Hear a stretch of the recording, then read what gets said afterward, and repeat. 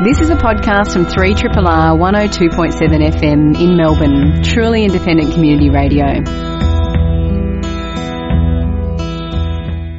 We welcome you to Bite Into It, where we discuss computing, new technology, internet, all the good stuff really. Tonight on the show, I'm joined by Simon Leo Brown. Simon, how are you tonight? I'm very well. How are you? Smashing, in fact. I see you've got a rather dazzling T-shirt there. Pulsefighter. What's that about? 8-bit cranking tunes, my friend. Ah, okay. I actually bought this at the Square Sounds Festival in Tokyo, which is the sister festival to the Square Sounds Festival in Melbourne, who we have had on this show many a time. They are serial guests. How would you rate it compared to the Melbourne one? Smaller. Yeah. We are the centre of chiptunes in the universe? It seems... Well, I think the Netherlands might be the centre of chiptunes in the universe, but right. Where Melbourne's running a close second. Also in the studio, it is Dan Salmon. Dan, how are you this week? I'm great. How are you this evening? Not too bad. I'll also be on the show tonight. I'm Warren Davies. It is a big show tonight. We're very excited to be bringing some of this great stuff to you.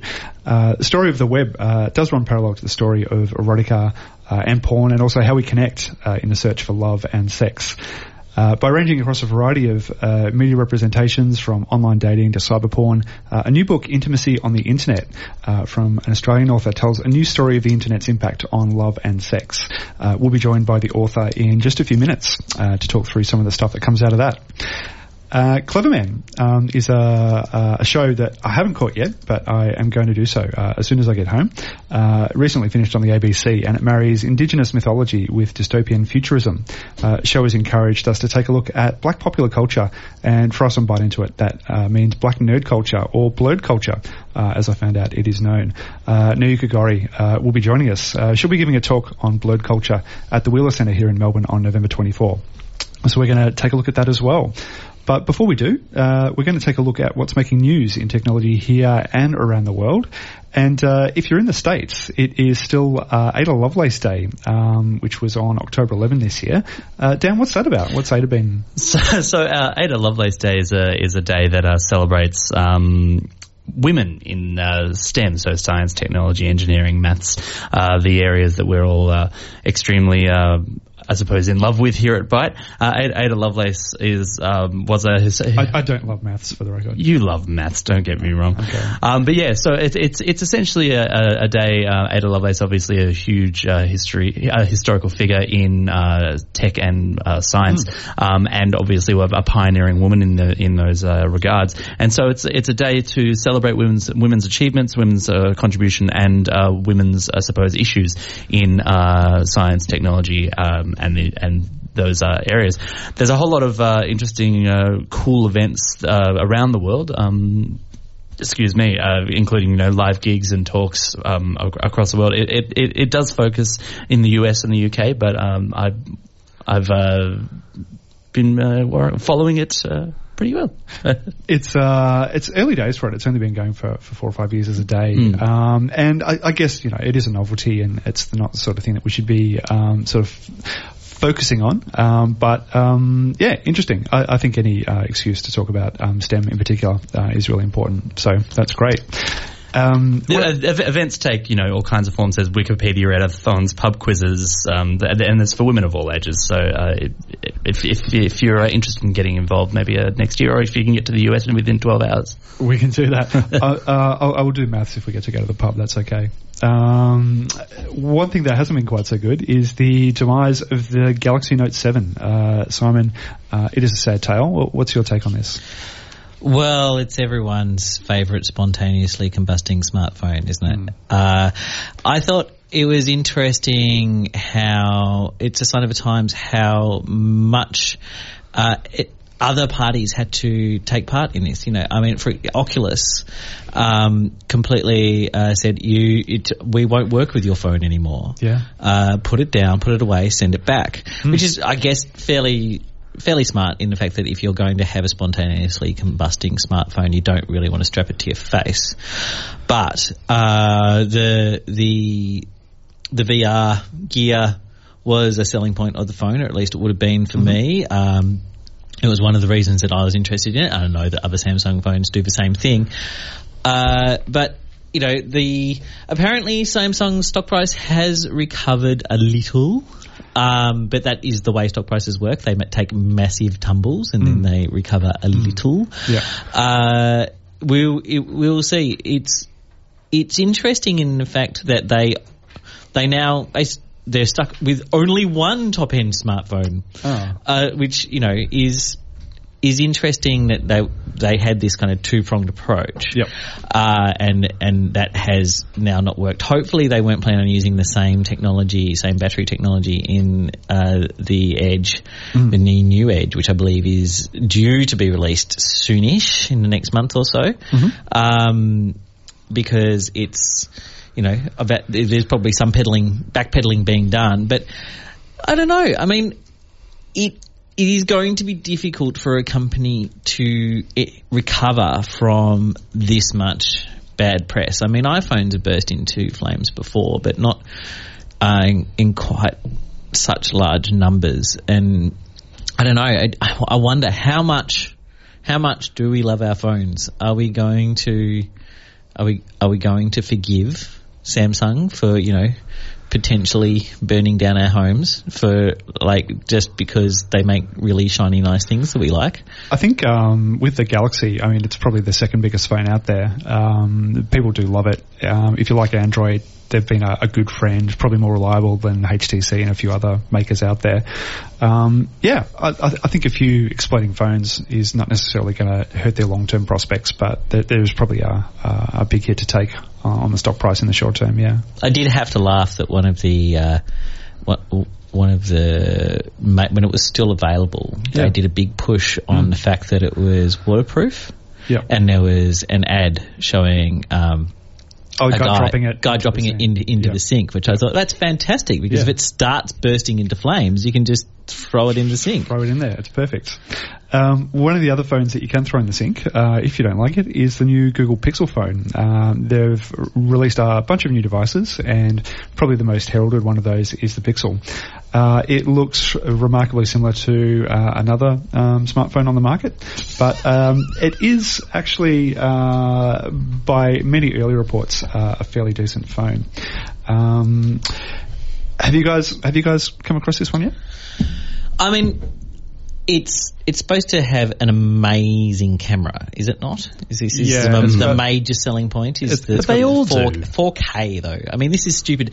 I mean, we're getting to the point. 4K video, from the people who I have talked to, is a pain.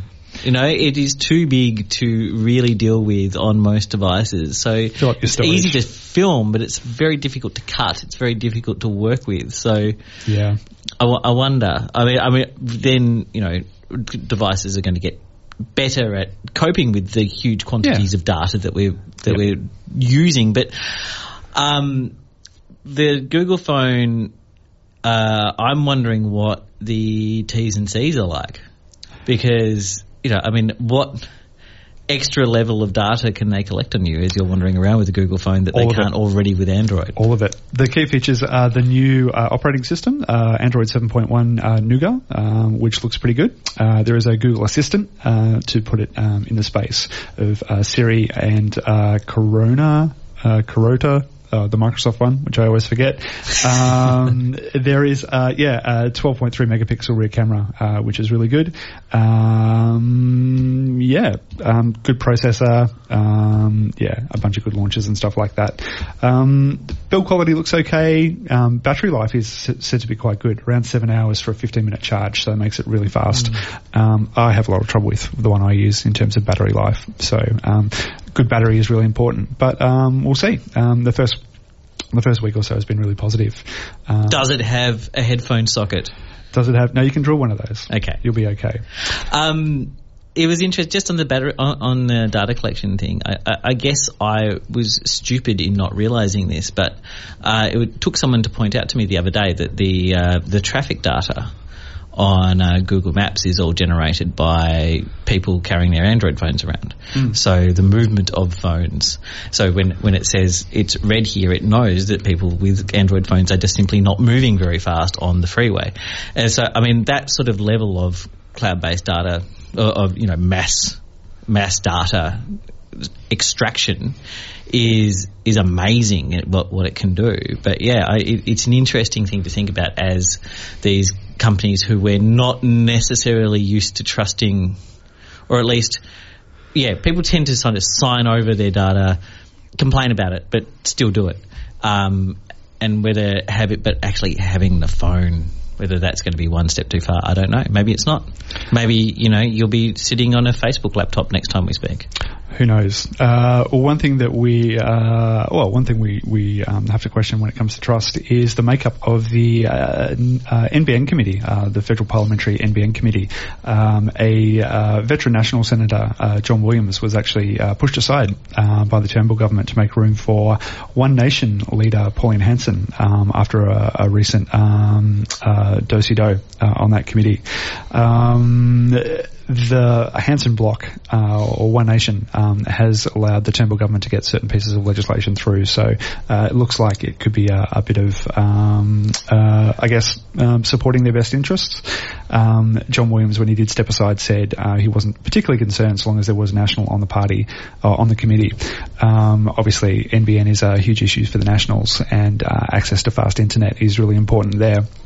There is no particular reason that's been put forward from One Nation as to why they want to be on this committee, but I guess strategically, and because they tend to overlap with regional areas fairly well in terms of support, it does make a bit of sense. But we'll have to keep an eye on that. I don't actually know a lot about One Nation and their policy on the NBN, but I guess they deserve a chance to put that forward, so maybe we'll find out what they have to say. Interesting. The machinations of Canberra and cabling. Intimacy, sex, the internet, all these things combine in really nice ways, and we're always pleased to talk about it. Dr. Lauren Rosewarne is a senior lecturer at the University of Melbourne. She's the author of 7 books and specialises in gender, sexuality and popular culture. She has bashed out another book, Intimacy on the Internet, which I do have a nice little digital copy of. Thanks for joining us in the studio tonight. Thank you for having me. How did you come to this book? Is this the culmination of a lot of years kind of staring down the noses of Melbourne Uni students, or no, have you always been kind of working on this one?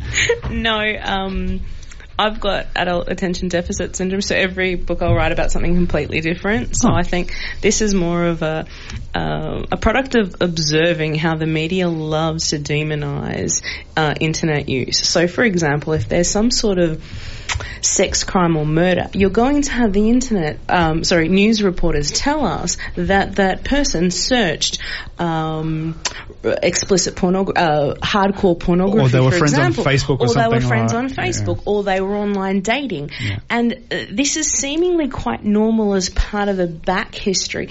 There was an article in yesterday's paper about a murderer Googling bride rape. Now, I'm not entirely sure how we've gotten to this point in our history about we're so ready to have search histories because we've debunked that media made them do it, and yet the internet we somehow consider it to be beyond media, that it's somehow more insidious than that.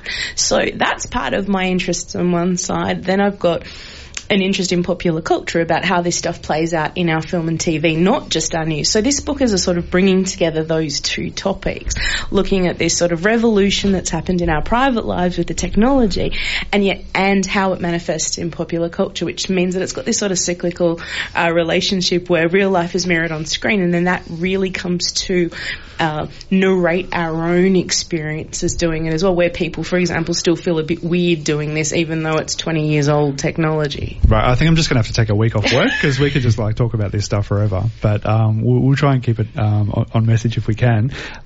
So when you say a revolution in sort of how we connect and what have you, what exactly do you mean there? Yeah, so once upon a time, the way people met was work, church or school.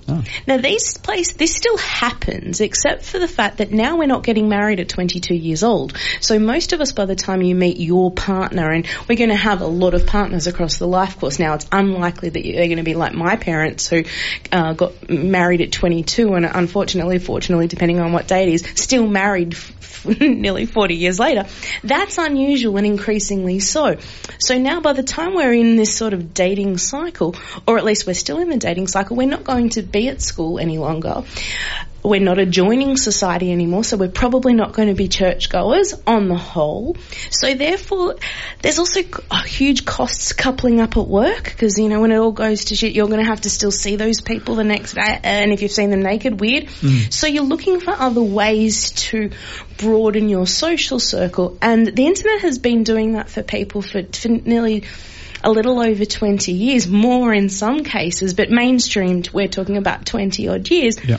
And yet we've still got this perception that that's not an ideal way of meeting people. It's become statistically a normal way of meeting people, yet it's never the ideal. Talk to people, and where they want to meet their partner is, we bumped into each other on the street and our eyes met. Yeah.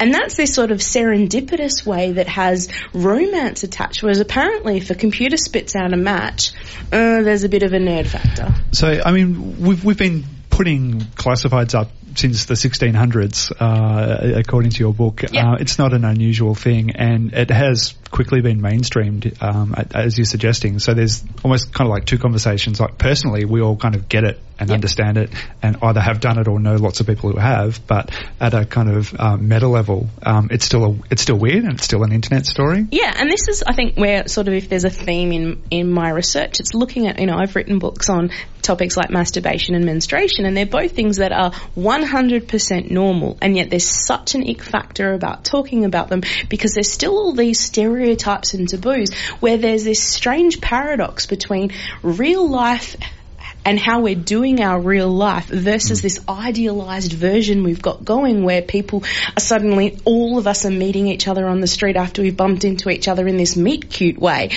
That's not the norm now, and yet we still idealize it, and we still pretend that that's a should rather than a realistic meet.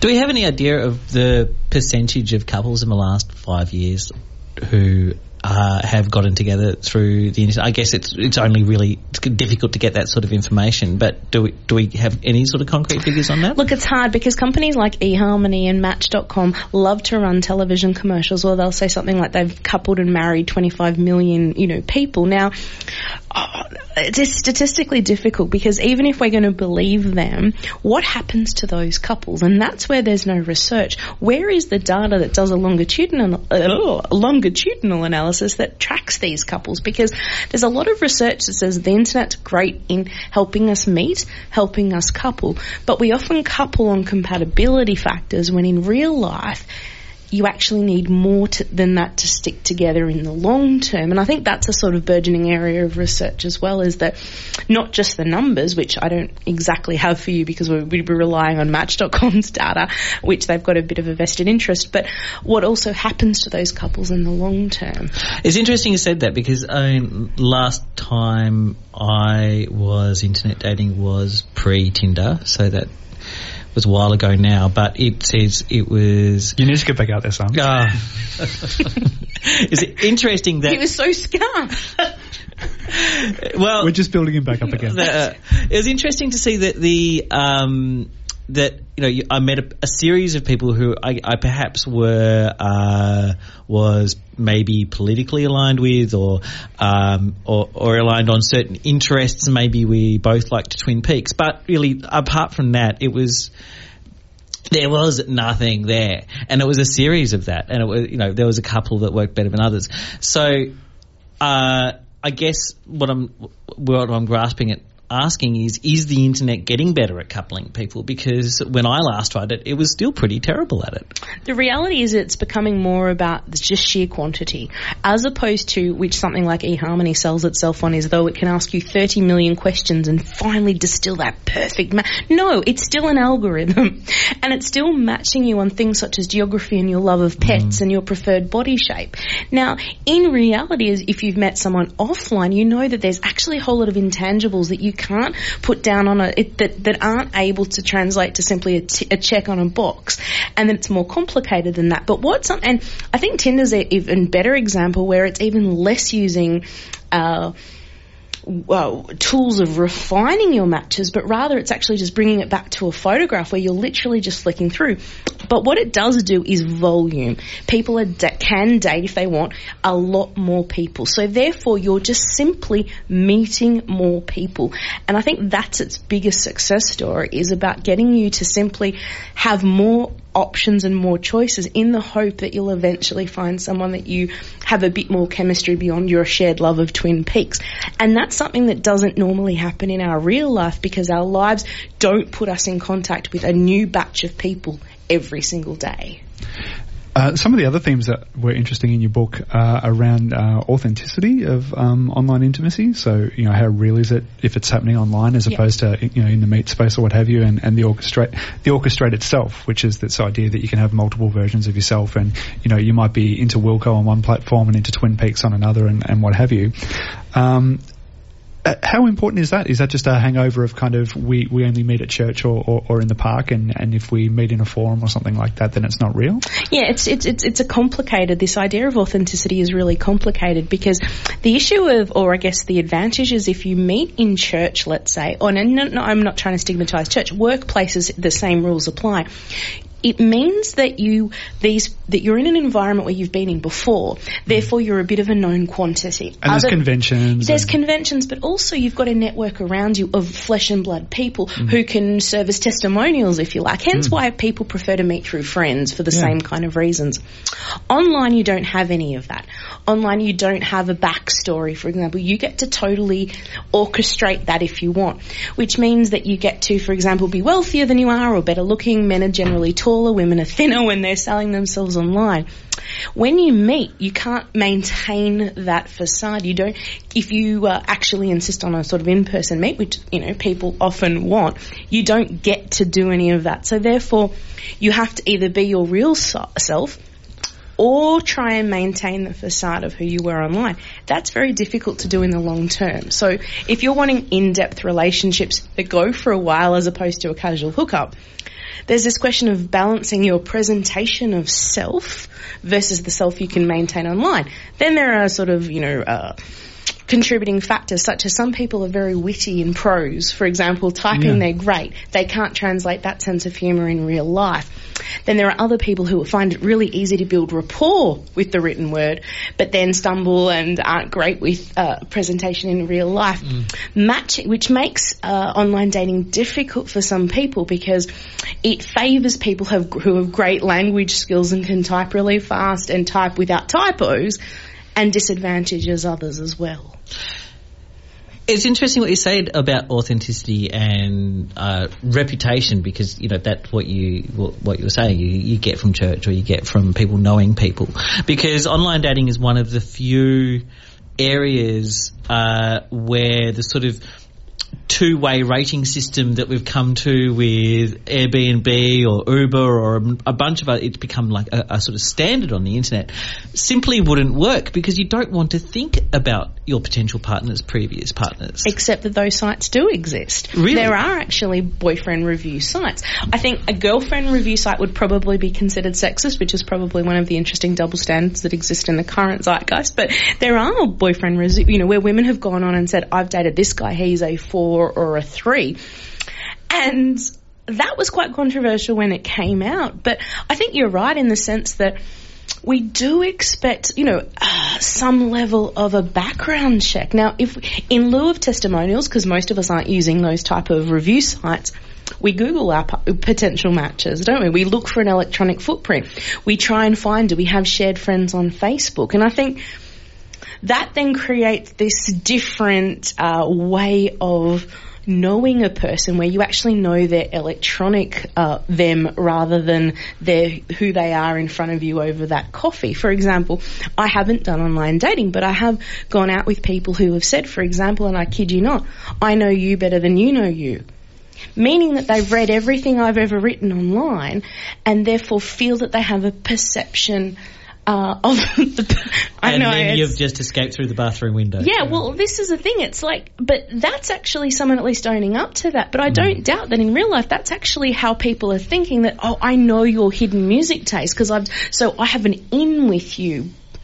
And this has good and bad aspects, because I think people don't really feel known just because you've read a couple of hundred articles that I've written that we actually have a connection yet. It seems weird, frankly.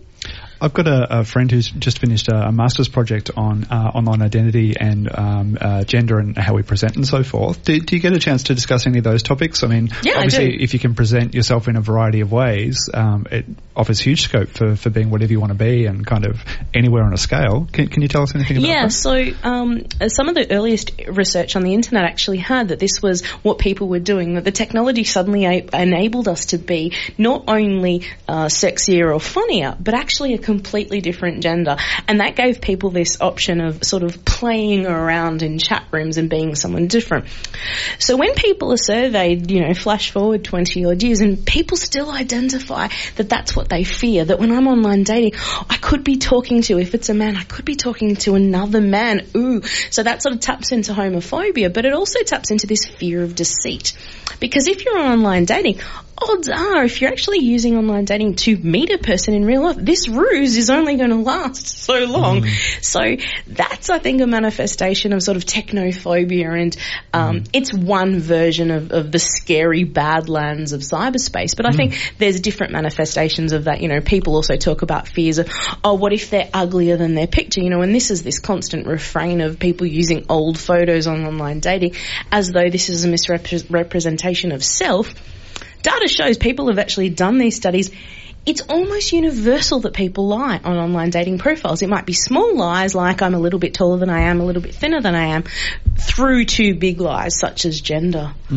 There's I saw something earlier in the week from two tech billionaires funding an investigation into the Matrix-like kind of sort of alternate reality that we're living in. They're convinced. Bank of America actually put the odds that we're living in some kind of alternate reality as up to 50% chance, which is mind-boggling. Like, I'm not sure who's sort of crunching the numbers there. But if you turn on CNN and see the presidential debate the other day, I think some of us would believe that we're in an alternate reality at the moment. But something doesn't seem quite right. Yeah. So I mean, you can start to confirm that and kind of check it against things. But do you think is there any danger that what we get to create online or the people that we get to converse with or have time with and so forth, is there a harm that we're doing to ourselves if it's not kind of living up to the reality? Or is it do we just say, hey, it's great, we got to have that time online, we got to be whoever we wanted to be, no one lost an arm or anything like that, so in theory, no damage done? There's such a lot in that question. So the first part, I guess, is that this question of is it perhaps a false duality to think that online and real life are completely different things? I mean, the fact is that you're typing in a platform, be it on online dating or in a chat room, etc., that's still real life. That's still your fingers on a keyboard. And this idea of a real self, I think, is thoroughly flawed. I mean, we were talking before I came on air. My day job, I lecture at the University of Melbourne. I'm a somewhat different person behind a lectern than I am when I come in here or when I'm with my friends.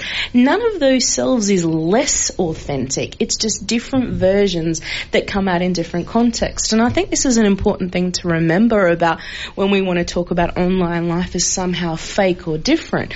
I think it's probably more realistic to think of it as just different, but an extension of our actual being and who we are. I think that this considering them different is perhaps a way we try and rationalise difference, but it's not fundamentally a sort of different zone. But we like to give them different terms, don't we? We have to, because it comes from the language of cyberspace as a place. So, for example, on online dating, you talk about ghosting, whereas in real life, you talk about just being a prick. Yeah. So, I mean, do you think that there is now, are things changing?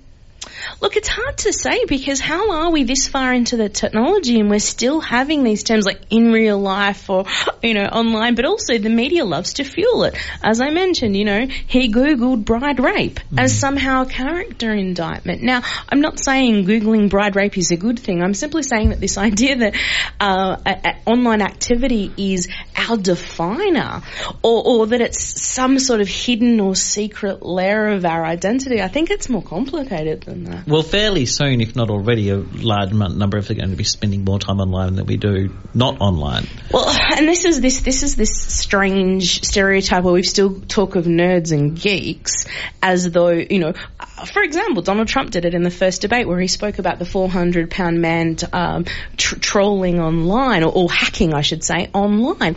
This stereotype, I think, highlights the fact that there are still going to always, you know, be people who have this strange perception of internet users, even though every single one of us is barely an arm's reach from being online all the time, you know.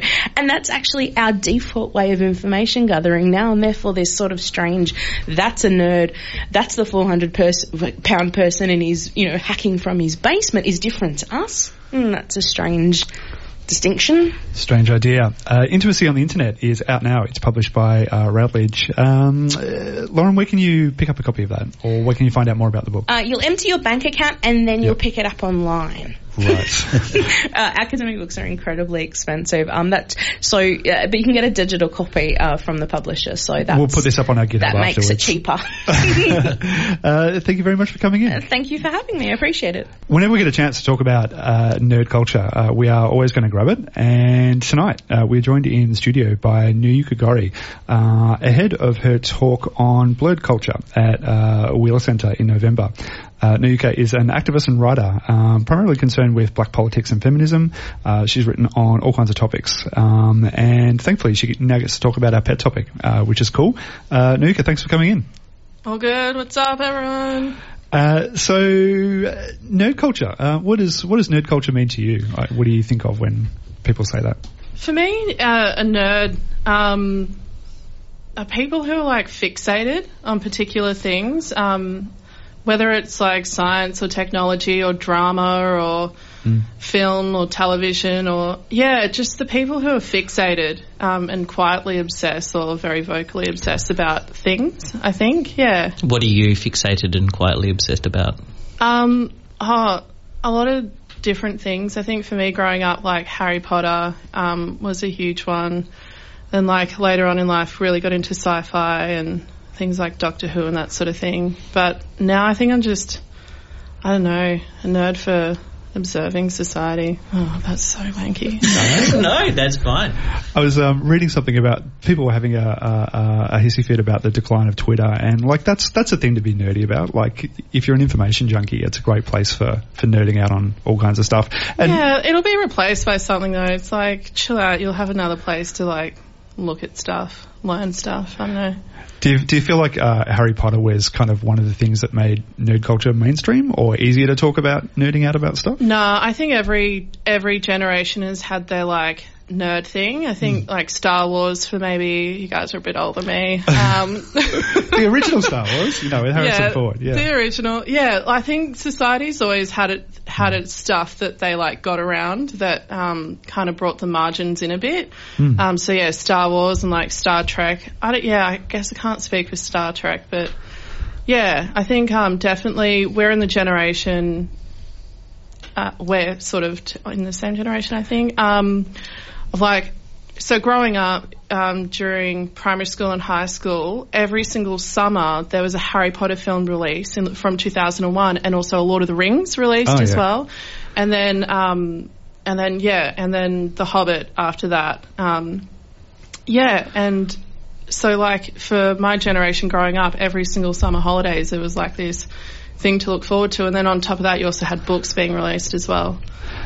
So there's been, a few things that have brought this topic to the fore. Firefly, Cleverman. How did you come to? What's your connection with Firefly? So like one time, 2008 or 2009, I was super hungover at a friend's house, and there were like these nerdy white dudes, and we like chucked on this TV show, and I just fell in love with it. I think for me, sci-fi, and in particular Firefly, it's a way to, often as marginalised people, like it can feel like you can't see outside of your oppression or struggle, but sci-fi allows you to imagine a different world, and in this world, or at least like they have a strong woman of colour leading, and she's like unapologetic and doesn't take anything from anyone. and she's not othered in that as well. She's not, her like blackness or whatever doesn't come up, and they don't have an episode dedicated to her blackness and everyone dealing with it. It's just like whatever, she's just the boss. So like having that reflected. And then when I was talking to people today because I was like, yo, internet, I'm going to be on this thing. It was the same thing for other people. There was a character on Star Trek, a black woman on Star Trek. For a lot of people, she was the same for them as well. So we're able to see our reflections in a way that's not in society necessarily, because it is an alternative world. Yeah, it's kind of like by going into space, all of a sudden we get to talk about these really complex issues in a non-threatening way, and everything's kind of equal. And we find ourselves rooting for people that sometimes in society we don't normally root for. So in the case of Firefly, they're like these total outsiders who don't exist at all in the sort of mainstream day-to-day life. And I really identify with that as well. They're very anti-authority. They kind of don't necessarily recognise the sovereignty of the government, which a lot of black people here would also identify with. So there are a lot of parallels to be drawn. Yeah.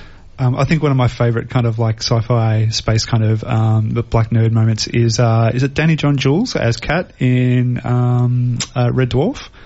Like that dude just had so much style. Yeah, pretty steezy. He was. So do you have sort of a lot of pop cultural references that you sort of refer to, or do you just kind of like any good sci-fi culture or anything like that is good fodder? Yeah, for me it's just like anything. I also really like Doctor Who, so it's not all about like the blackness, because like if you're watching sci-fi you can't get around like nerdy white dudes. And that's cool, I guess. I guess, I don't know, it's just whatever's funny and a little bit on the margins, I think. I was having a bit of a look there's some good Tumblrs sort of under the sort of blurred sort of category. Is there anything, any kind of places that you go to that you think are really good sources of info on sort of blurred culture, or is it sort of very US-centric, I kind of found? Or? Yeah, at the moment it is really US-centric, but there is a growing momentum. For example, we have a few like black cosplayers. Shout out to my homeboy Keita Muir, he was in New York. He's the black dude from here. He's Aboriginal, and he was over in New York and he and his Koori partner were doing cosplay nerd couple stuff, which is, just melts the heart. But I'm also part of a black feminist Facebook group, and we're all Aboriginal and or Torres Strait Islander from here. And so I just put the question out there. I was like, yo, black nerds. And it just started there's a couple of hundred in us there, in there, whatever, English. And all of these stories started and intergenerational stories as well, because there are people, a little bit older and a few who are like in their teens. So some people were talking about Star Trek and others were talking about like Hermione, and it was really beautiful. So there are Aboriginal and Torres Strait Islander nerds. We're definitely out there. So if you have you ever thought about writing some of this stuff or producing some of this stuff yourself, or like what would you like to do if you could? I do writing. I think it would be cool. There's a black writer, Hannah Donnelly. She's a Wiradjuri woman. She does like sci-fi climate apocalyptic writing. I'm a big fan of her work. And from what I can tell of her work, it's like a way to imagine sovereignty. Or to reimagine or whatever sovereignty. So I really like consuming it and I like analysing it, but I don't know if I have the creative brain to produce it. I think the thing people forget about black people is that we consume things. Like we are a market and we are consumers. I think when people associate us with consumption, they think of negative stereotypes like alcohol. They don't think of us out there, like out on the streets at 4 a.m. lining up for a Harry Potter book. Yeah. Fanfic is a thing, though. Yeah, big time. And I imagine, as you were saying before, with science fiction being the domain of nerdy white guys and so many representations in sci-fi catering to that maybe that gap is filled by fanfic a little sometimes. I've got a really funny story about fan fiction, if it's cool with everyone. Recently I went up to Sydney. It was like a couple of months ago, maybe June or July, and I did a really hot and raunchy erotic fan fiction about a eucalyptus and a wattle that fall in love and get it on.